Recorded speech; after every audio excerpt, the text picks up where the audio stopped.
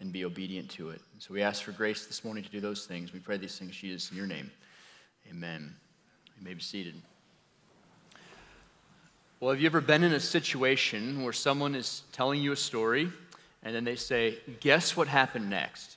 And you try to guess what happens, but you can't. And you can't quite predict what the next events are. In fact, you know that it's kind of a setup, that when you're being asked this question, you have really no chance of guessing what happened next. Because the whole idea of asking the question is to alert you to the fact that whatever happened next is so absurd, you're not actually going to be able to guess what happened. And this is how I kind of feel when it comes to this passage here this morning. Abram has just been called by God, and he's been giving this life-altering promise. In Genesis 12, 1 and 3, the Lord said to Abram, "Go from your land, your relatives, and your father's house to the land I will show you. I will make you into a great nation. I will bless you. I will make your name great, and you will be a blessing. I will bless those who bless you, and I will curse anyone who treats you with contempt.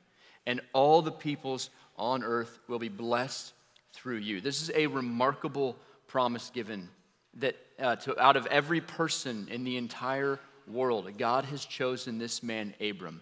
This man who is an idol-worshiping man to become a great nation, to become a blessing to all other nations in the world, which on this side of history we understand that means salvation brought to all of mankind through the birth, death, and resurrection of the Lord Jesus Christ. But then there's this kind of guess what happens next question that comes about.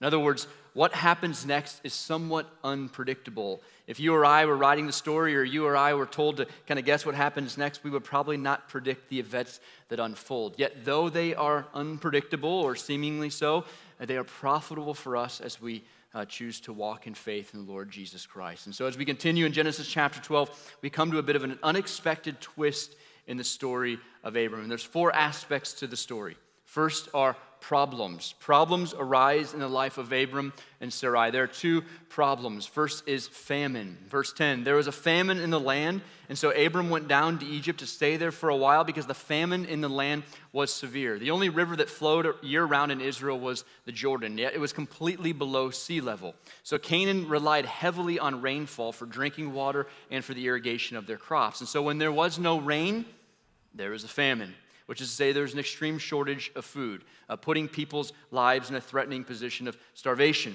Now, famines were not necessarily uncommon in the history of the ancient Near East, but just because they weren't necessarily uncommon doesn't mean that they weren't serious or that they did not make life extremely challenging. In the Midwest here, it's not uncommon for us to have tornadoes, yet just because it's common to have tornadoes does not mean it does not alter the course of our life or that it's not serious. You think a few years ago back to the derecho, everyone remembers.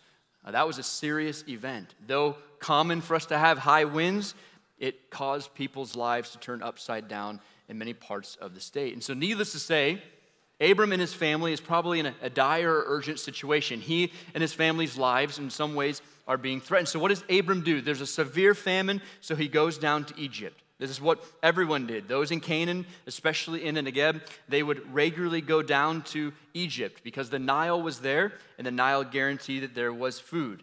Egypt's Nile, and through irrigation, the Tigris-Euphrates Valley provided this stable agricultural environment compared to Canaan, again, which was totally dependent on rainfall. And so Abram, he goes down to Egypt. And he goes down to Egypt to get away from the famine, not to stay there permanently, but to get through the famine to go back to the land of Canaan. And so Abram is going to Egypt. And as Abram goes to Egypt, another problem arises. And the second problem is this threat of death, or perception of the threat of death. A threat of death from what, you might ask? Well, verse 11, when he was about to enter Egypt, he said to his wife Sarai, "Look, I know what a beautiful woman you are. When the Egyptians see you, they will say, 'This is his wife,' and they will kill me, but let you live." Abram looks at his wife Sarai, and with all seriousness, he says to her, "I know what a beautiful woman you are." Now, pro tip for any husbands in the room, this is a good thing to do to your wife from time to time, right? Tell her, "I know what a beautiful woman you are." Now, the next thing is not what you probably should do, but the first part is, and he says, the Egyptians, when they see you, they are going to take you and kill me. Now, you may be thinking to yourself, if you look at that at face value, you think that just seems really dumb. Like, who's actually going to do that? Like, Abram, is this like really a serious thing that might actually happen and come into your life? And the answer is yes, actually, I think it is. As I studied this week and tried to answer with that question, it seems like Abram had substantial reason to fear.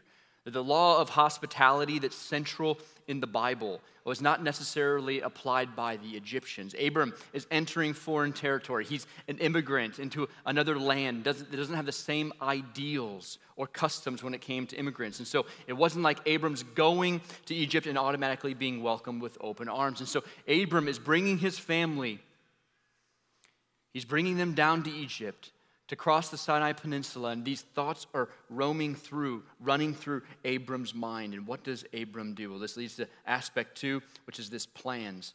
Problems arise and plans are devised. Abram devises plans. He concocts these ideas of what he should do, in particular as it relates to his wife Sarai and her beauty and the potential threat of him being killed. So what is the plan?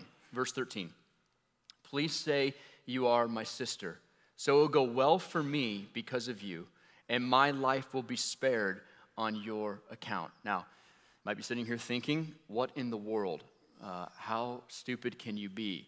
Like, how selfish can you be, Abram? You want your wife to say she's your sister just so your life can be spared. And it seems a little bit self-centered of Abram to make this request of his wife Sarai, unless you have some context or an understanding of what Abram is relying on or custom he's playing off. And there's a custom here that Abram is looking to. There's a custom known as fratriarchy, which is what? Well, this is the idea. As one commentator on the Torah describes it, when there's no father, the brother assumes legal guardianship of his sister, particularly with respect to obligations and responsibilities in arranging marriage on her behalf. Therefore, if he's in Egypt and he goes to Egypt and men approach him and see his wife, and she says, actually, I am his sister, what happens is that these men then have to begin to negotiate with Abram as her brother. They have to negotiate with him. Now, why does that matter? Well, because it would give them time to have a plan to escape Egypt. Remember, they're not going to live in Egypt. They're going there until the famine subsides. And so this would give them time. And so he says to his wife, please just tell them you are my sister. In fact, we see this custom practiced in the Bible. One of those places is with Rebekah in Genesis 29.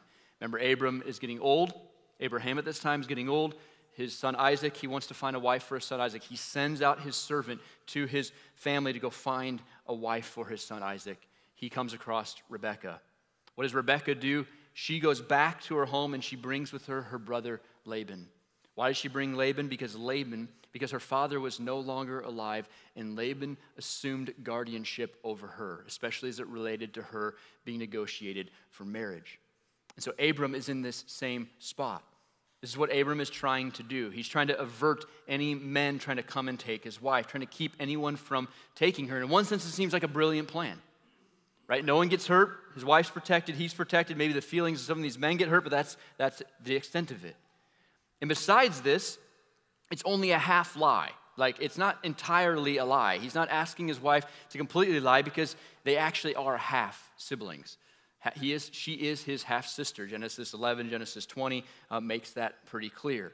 And so if Abram was asked or she was asked, their conscience are eased because they're saying what is in sense it is true. They are related to one another through blood. They are half-siblings. And so Abram's probably sitting here thinking, man, pat myself on the back, got this plan figured out, ready to go, congratulating himself, and especially after all, he's helping God, right? Because he's the one who the promise is made to, and if he dies, the whole promise, it just kind of goes away. It doesn't happen. And so he's thinking, got this all figured out. I'm a clever man. So what happens? Third aspect of the story, there are consequences to Abraham's ideas and plans. There are two primary consequences, one far more severe than the other. The first is this, as Sarai is taken. When Abram enters Egypt, the Egyptians saw the woman was very beautiful. We learn one thing here about Abram, aside from the fact he's somewhat deceptive, is he's right about his wife's beauty. He was not flattering her. He was saying what in fact was true. It's confirmed by the testimony of the Egyptians. They look at Sarai and they say, she is beautiful. She's stunning. And as a result, what happens is Pharaoh's officials, they see her and they go back to Pharaoh and they praise her in front of Pharaoh. And then what this does is it gets Pharaoh's attention, And so as a result, what we find in verse 15, the woman, Sarai, was taken to Pharaoh's household. Now, what's going on here? Abram's plan, this wasn't part of the plan. My wife wasn't supposed to get taken. I was supposed to be the one who they would negotiate with, and I could protect her from being taken from me, but then she's taken by Pharaoh. See, Pharaoh doesn't operate by the same set of rules. Pharaoh is the highest in the land. He is the king. And he, in one sense, does what he wants. The average Egyptian would have had to negotiate for his sister or for his wife, but not Pharaoh. And Abraham did not plan for the fact that maybe the beauty of Sarah would reach all the way to the king of Egypt. That was not in his mind factored or calculated into his thinking. And so his clever plan quickly turns into a serious problem. Sarah is taken from Abram, brought into Pharaoh's harem or household. Now, a question that comes up in this is what happens to Sarah? You know, it feels like she's taken, and therefore that means she must have slept with Pharaoh. She must have somehow been abused or victimized, and some scholars think that, but I don't think that's automatically the case. In fact, a very likely understanding is that Sarai escapes undefiled. She's unharmed. Alan Ross, a commentator, explains this way: the words of Pharaoh don't need to be interpreted to mean that they had sexual contact. He simply stated that he took her for a wife. In a royal household, so in a king's household, it would often take time for her to come before the monarch or before the king. An example of this is Esther. It took Esther 12 months before she ever came before the king. A long time. And so it wasn't like Sarah just got into the household and immediately went to Pharaoh. It probably took time where she's with the household of Pharaoh, all these other women being prepared to go before the king. In fact, at the end here of the story, when Sarah is returned to Abram, the Pharaoh says this. He says, "Here is your wife," which strongly suggests she was returned to Abram unharmed. Not to mention, they actually do this again in Genesis chapter 20. I mean, you're like, you guys are crazy. But they play this game again with King Abimelech in chapter 20. And so if Sarah was actually harmed, I don't know that would have been what would happen again. They would have kind of gone with that. Sarah's like, yeah, totally. Let's do this again. Let's see what happens. Not crystal clear, but I think safe to assume. Either way, though, Sarah's in a bad spot. I mean, it's not like, like she's like happy about this, I would imagine. She's separated from her husband. She's hurt. She's in a bad situation. It's all because of her husband, Abram. His good ideas turned bad. And at the same time that Sarah's in this abysmal situation, Abraham is experiencing prosperity, which is consequence number 2. In verse 16, Pharaoh treated Abram well because of her. And what Abram is given, he's given flocks and herds, male and female donkeys, male, female slaves, and camels. Abram makes out on the deal here, on this situation. And we know that because of what he's in fact given. 2 things in particular: female donkeys and camels. Female donkeys, much more controllable, much more dependable for riding. They're the rider or the rich person's choice vehicle to drive, so to speak. It's like you're going to drive the Lexus, the BMW, whatever, if you have a choice, not the 04 GMC Yukon that's rusting out there. My vehicle, for example. Something nicer. Camels, meaning plural. Camels had just been introduced as domesticated animals. They were rare, and they were symbols of wealth. You didn't have a camel because it was functional at this time. You had a camel because it symbolized that you were wealthy. It's like you don't have a Lamborghini for your drive around everyday car. You have a Lamborghini to prove you have the ability to buy a Lamborghini. You're wealthy. It's a status. It's a symbol of status is what was going on. And again, I don't think Abram here, this is part of his plan. He's like, okay, let's go to Egypt. Let me sell my wife to get wealthy and then move back to Canaan. That's not what he's thinking.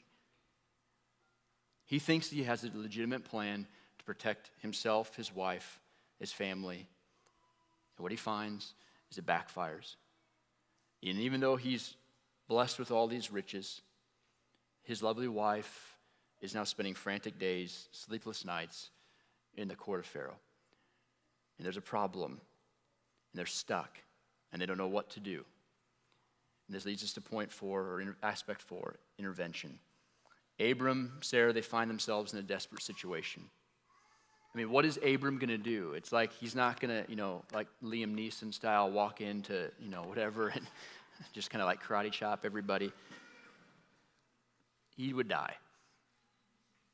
There's nothing for him to do. And what's Sarah, how is she going to escape? But then suddenly something happens. An intervention takes place. Verse 17, but the Lord. But the Lord. And if you're in this situation, this is a beautiful phrase, but the Lord. God steps in. But the Lord struck Pharaoh and his household with severe plagues because of Abram's wife, Sarai. That is the Yahweh, the covenant-keeping relational God, the God who had made promises to Abram. He intervenes and he inflicts these severe plagues on the household of Pharaoh. Now, this phrase, severe plagues, the way that it's constructed in the Hebrew, it's to get our attention. It's to stress the severity of the plagues. It's to help us to understand that Pharaoh's household was overwhelmed by these plagues. It wasn't just kind of like this thing, like a gnat in the air that was kind of, just bothering them. They were overwhelmed. Their life severely impacted, distracted, potentially painful or in pain. Because this word plagues, it often referred to skin diseases. So possibly something like boils. Imagine having boils all over your body. Extremely uncomfortable, painful. And this gets Pharaoh's attention. And so what does Pharaoh do? Well, he does two things. First, he questions Abram. So Pharaoh sent for Abram and said, what have you done to me? Why didn't you tell me she was your wife? Why did you say she's my sister? So I took her as my wife. Why? And you would do the same thing, right? When something bad happens to you or you're the recipient of some bad situation because of what somebody else has done, you're like, why? Why did you do that? Why did you not do that? Whatever it might be. Why is such a natural question that we ask? But yet there's another question that we might be asking, and that is the question, how?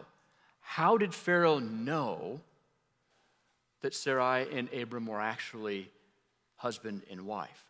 Well, the text doesn't tell us, but I think there's a reasonable assumption or line of thinking that we can make, that we can assume as to how Pharaoh finds out.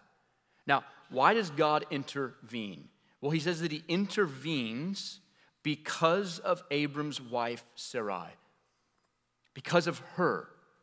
Now, if God is intervening because of her, it's to protect her, to in part rescue her. So it would make sense to assume that she was not impacted by the plague. She did not, whatever everyone else in Pharaoh's household had, she did not have. Whatever skin disease or ailment or thing that they had, she did not have. Therefore, if that's the case, she would have stood out like a sore thumb. She would have stuck out. It's like, wait a minute, why don't you have boils all over your body when we do? What is going on here? And so naturally, they would just question her. And I think probably what happens is Sarai just tells them, okay, actually, he's my husband. The guy that you took me from, who you thought was my brother, he is my brother, but he's also my husband, however that works, right? All right, we won't go down that road, and so Pharaoh finds out, and he brings Abram in, and it's like he goes at him. And understandably so. Your life is just now thrown for a loop. Your whole household, not just one person, a bunch of people these plagues are affecting because of Abram. So Abram is standing before this unregenerated, unredeemed man, Pharaoh, does not believe in the God of the Bible, Yahweh, who created heaven and earth, and he's being rebuked by this man. And you just imagine how Abram feels at this moment. And you realize that your plan or whatever you were doing, you got caught, and you're like, oh, I feel so stupid, so small, standing before this king. And so Pharaoh questions Abram, but then secondly, he expels Abram. Now here is your wife. Take her and go. Verse 20, then Pharaoh gave his men orders about him, and they sent him away with his wife and all that he had. Here's your wife. Take her. Go. Pharaoh gives his men these orders. Just send them away. All the stuff that I gave you, you can have it. You can keep it. Take it with you. Take your wife and get out of here because you have brought cursing on us, not blessing. We want you gone. And you notice Abram here, there's no response. He's just speechless, and probably better so. It's like when you're in these types of situations, it's better to keep your mouth shut than to say something else and make matters worse. It's like they're going to let you go. Just go. Get out of there. And so Abram leaves, and we'll pick the story up there next week. But in closing, what do we learn? What do we learn? Well, there's lots of things. You know, in my mind this week, I'm like racing. Like there's all kinds of things that we can learn from this story. I want to say, but there's just three things we're going to look at here to close our time together. The first is this, is our faith will be tested. We should expect our faith to be tested. Calling is followed by testing. This is what we see with Abram. We see this throughout the Bible. Abram was just called by God, given the most wonderful calling, right? He's called to be a part of God's family. We know later he's called a friend of God, and he is the guy whom God is going to create this nation in which the Savior of the world will come through. And then shortly following that promise, that conversation, that calling, Abram is tested. His faith is tested. And how did God test the faith of Abram? Through trial, famine, the threat of death in Egypt, the threat of death through the famine. That God brought difficult situations into the life of Abram. And at these moments, he brought difficult situations into his life, and it would force Abram to decide, will I trust God or will I trust someone or something else? There's a test. Will I walk by faith? Will I trust God and do what he instructs me to do? Or will I rely on myself and be motivated by something else, like fear or my flesh? And you think about both these situations, or the situation in both of these trials, the famine and the possibility of his life being taken, they both have a great ability to produce anxiety, worry, and fear. I mean, try to get yourself into a place, into a mindset of where you have no food. Now, most of us have never been and probably will not be in that type of situation, but many people throughout the world have been and are. Where is our next meal going to come from? You just see your supply of food going down, down, down, down, down, and nothing coming back in. You're like, how are we going to survive? I mean, food is a basic necessity of life. It's not like, how am I going to fix my phone? It's like that, whatever. Feels like a necessity of life. A lot of times I'd rather just have it broken, so it's not, but it feels like it. But food is. And there's this sense of what happens when you don't have something that you know you need to survive. You're like, you begin to worry. You begin to be filled with fear and anxiety. Or that your life is being threatened by another group of people. And then even more so, what's happening is your wife is then taken. And you're like, there's just this anxiety that will well up. And there's these situations that Abram finds himself in that are terrifying situations. And like Abram, we will have situations that come into our life. There will be circumstances that arise in our life that will produce uncertainty, that will produce anxiety, that will cause us to worry, to be afraid. And there's so many examples. Your health one day just takes a turn. I mean, how many times you hear situations, someone goes in the doctor and they come back feeling basically fine. They come back out with a diagnosis, a few weeks, few months to live. Or money. I mean, right now as interest rates and things increase, you feel this sense, this tightening.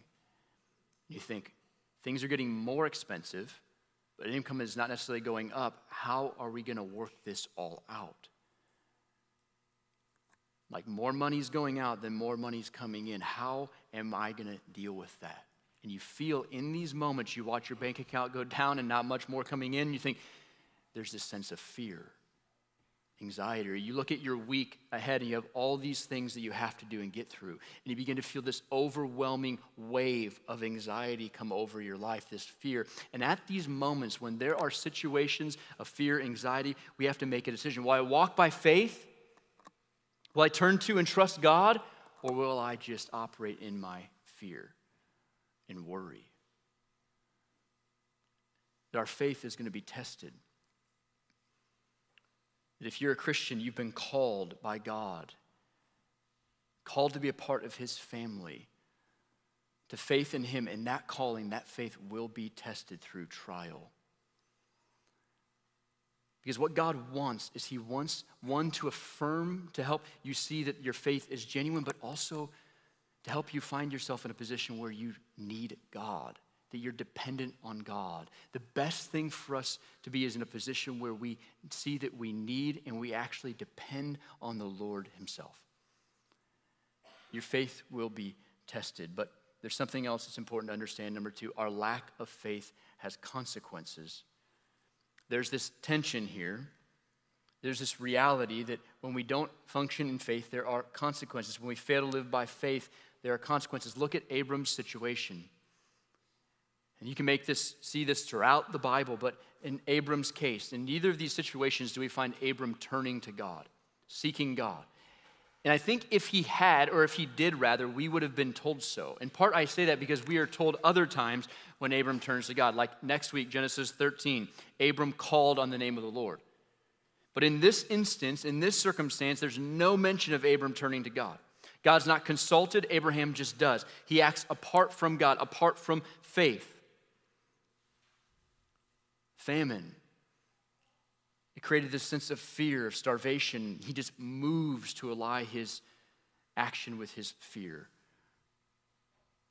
Or the threat of death, going to Egypt because of the beauty of his wife, concocts this deceptive plan in order to survive. He's just depending on himself, relying on himself, not looking to God, not seeking God, coming up with his own ideas that have major consequences.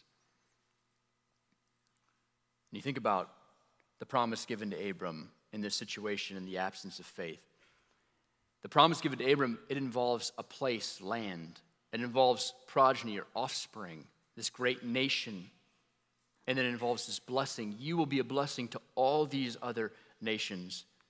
And you think about what happens in the absence of Abram's faith. One, he leaves the land that he was given by God. Two, his wife is taken into Pharaoh's house, putting the idea of him being a great nation at risk. How is Abram going to become a great nation without his wife, which we understand that Sarai has a part of this? It's not just Abram and any woman. It's Abram and his wife Sarai who will become a great nation, who will have offspring, and who will bless the world. Third, he's supposed to be a blessing to all the other nations of the world, but what do you find him doing to the nation of Egypt? He's a curse. It's like Pharaoh looks and be like, dude, you're the reason why my life is like miserable. And fourth, much further down the road of consequences is that later Abram, again, we see him falter in his faith. We see him try to bring about the promise of the blessing on his own terms through the Egyptian slave Hagar, Sarai's slave. And she gives birth to a son named Ishmael. And where did Hagar come from? Well, more than likely from this situation. When Pharaoh gave all these riches, including slaves to Abram. And she gives birth to this son Ishmael, which propagates the line of Islam. And what do you have? You have two nations who have been at war ever since. The consequences can be immense. And we don't get to choose what those may or may not be, but the reality is there are consequences if we choose not to live by faith and trust God. And we see this throughout the scriptures with many more men and women. But why? Why is it the case? Well, there's a number of ways to answer that question, but just one way to answer that question is in Romans 14, where Paul writes, everything that is not from faith is sin. See, what happens is when we don't step or live in faith, trusting in God and his promises, there's sin. And sin has consequences in some way, shape, or form. And we don't get to choose what that looks like or how long those consequences may last or when we might experience those consequences, but there are consequences. And what you see in Abram's life is his absence of faith, it exposes his own family. It exposes his wives to danger and harm. I've just been thinking about this week how, particularly as moms and dads, husbands and wives, that one of the best things we can do for our children is to live by faith. That to not trust God will open up our family, expose our family to problems we may not otherwise experience. Just thinking this week that, Lord, help us to be a people, help us to be parents, help us to be husbands, wives, help us to be a people who actually live in faith, who trust you. That when even life gets hard, that we lean harder into you, depending on you. Lastly, number 3 is we need to remember the promises of God. What do we need in order to walk by faith? Well, there's a number of things, ways to answer this, but we need to remember what God promises us. See, often what happens when we don't walk by faith, it's because we are looking through lenses of our circumstances and our situation. And oftentimes what happens is that fear begins to build up and it takes over. That when uncertainty arises in our life, we can start to become afraid. That fear rises in us. And what happens when fear kind of takes over is that we tend to forget. We look at life through the lens of fear and we forget. We don't factor in God and his promises. And Abraham, he stumbles when testing comes because he forgot God.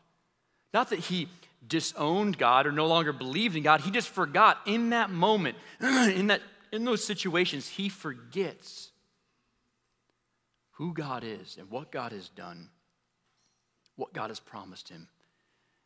And he operates in his flesh. He trusts in himself. He relies on his own understanding as opposed to God's understanding. That when we forget, we stumble, we trip, we fail to trust God. And one of the keys to walking in faith is to remember what God promises. And one of the great promises of the Bible that we see even in this story is that God is faithful. God is faithful. He is faithful to keep his promises even when we fail to be faithful to him. Verse 17, but the Lord. What a life-giving statement. But the Lord. That Abraham is in despair. God knows what's going on. God knows why Abram is in the situation he's in. Not for 1 minute does God not happen to understand what's happening or not know what he's going to do. And at exactly the right time, God intervenes and he steps in. He does what only he can do. And he rescues and restores Abram and Sarai. He remains faithful to them, to the promise that he made to them. Now, maybe we would not anticipate God doing it this way, but God's ways are higher than our ways and his thoughts higher than our thoughts. And God steps in. And even in Abram's stumbling and faltering, God is faithful to his promise to Abraham. And Abraham failed to trust God, but God did not fail Abram. And brothers and sisters, he will not fail you either. Even in our stumbling, God is committed. He is committed to those who are his. 1 Corinthians 1, 8 and 9, Paul says, he will also strengthen you to the end. Verse 9, God is faithful. God is faithful. He will strengthen you to the end. Or as Paul writes to the Philippians, I'm sure of this, that he who started a good work in you will carry it on to completion until the day of Christ Jesus. That he will carry it on to completion. The work that he started in you, this new life, he will carry it on. In verse 5 of Hebrews 13, I will never leave you or abandon you. See, as a Christian, there is an important truth, is that you are in Christ and Christ is in you. You are in Christ and Christ is in you. And Christ who is in you and you who are in him, Jesus, he not only saves us, but he empowers us to live lives of faith. The very one whom Abraham's faith pointed to, the very one whom the promises are fulfilled in. This one, Jesus, enables us to live lives that are dependent on God, lives of faith. He is the beginning and end of our faith. And when trials come, we're not to resort to our own resources, turn to our own intellect or ideas, but we are to turn to Christ. Christ who will strengthen and sustain our faith and carry us to the completion of our faith. And so as we live a life of faith, there will be stumbling, we will fall, but by God's grace, we will continue on until the day the Lord brings us home, because he is faithful. He is committed to you and to me, to those of us who are in Christ, to give us grace to live lives of obedient faith in him. Let's pray. Father, we do thank you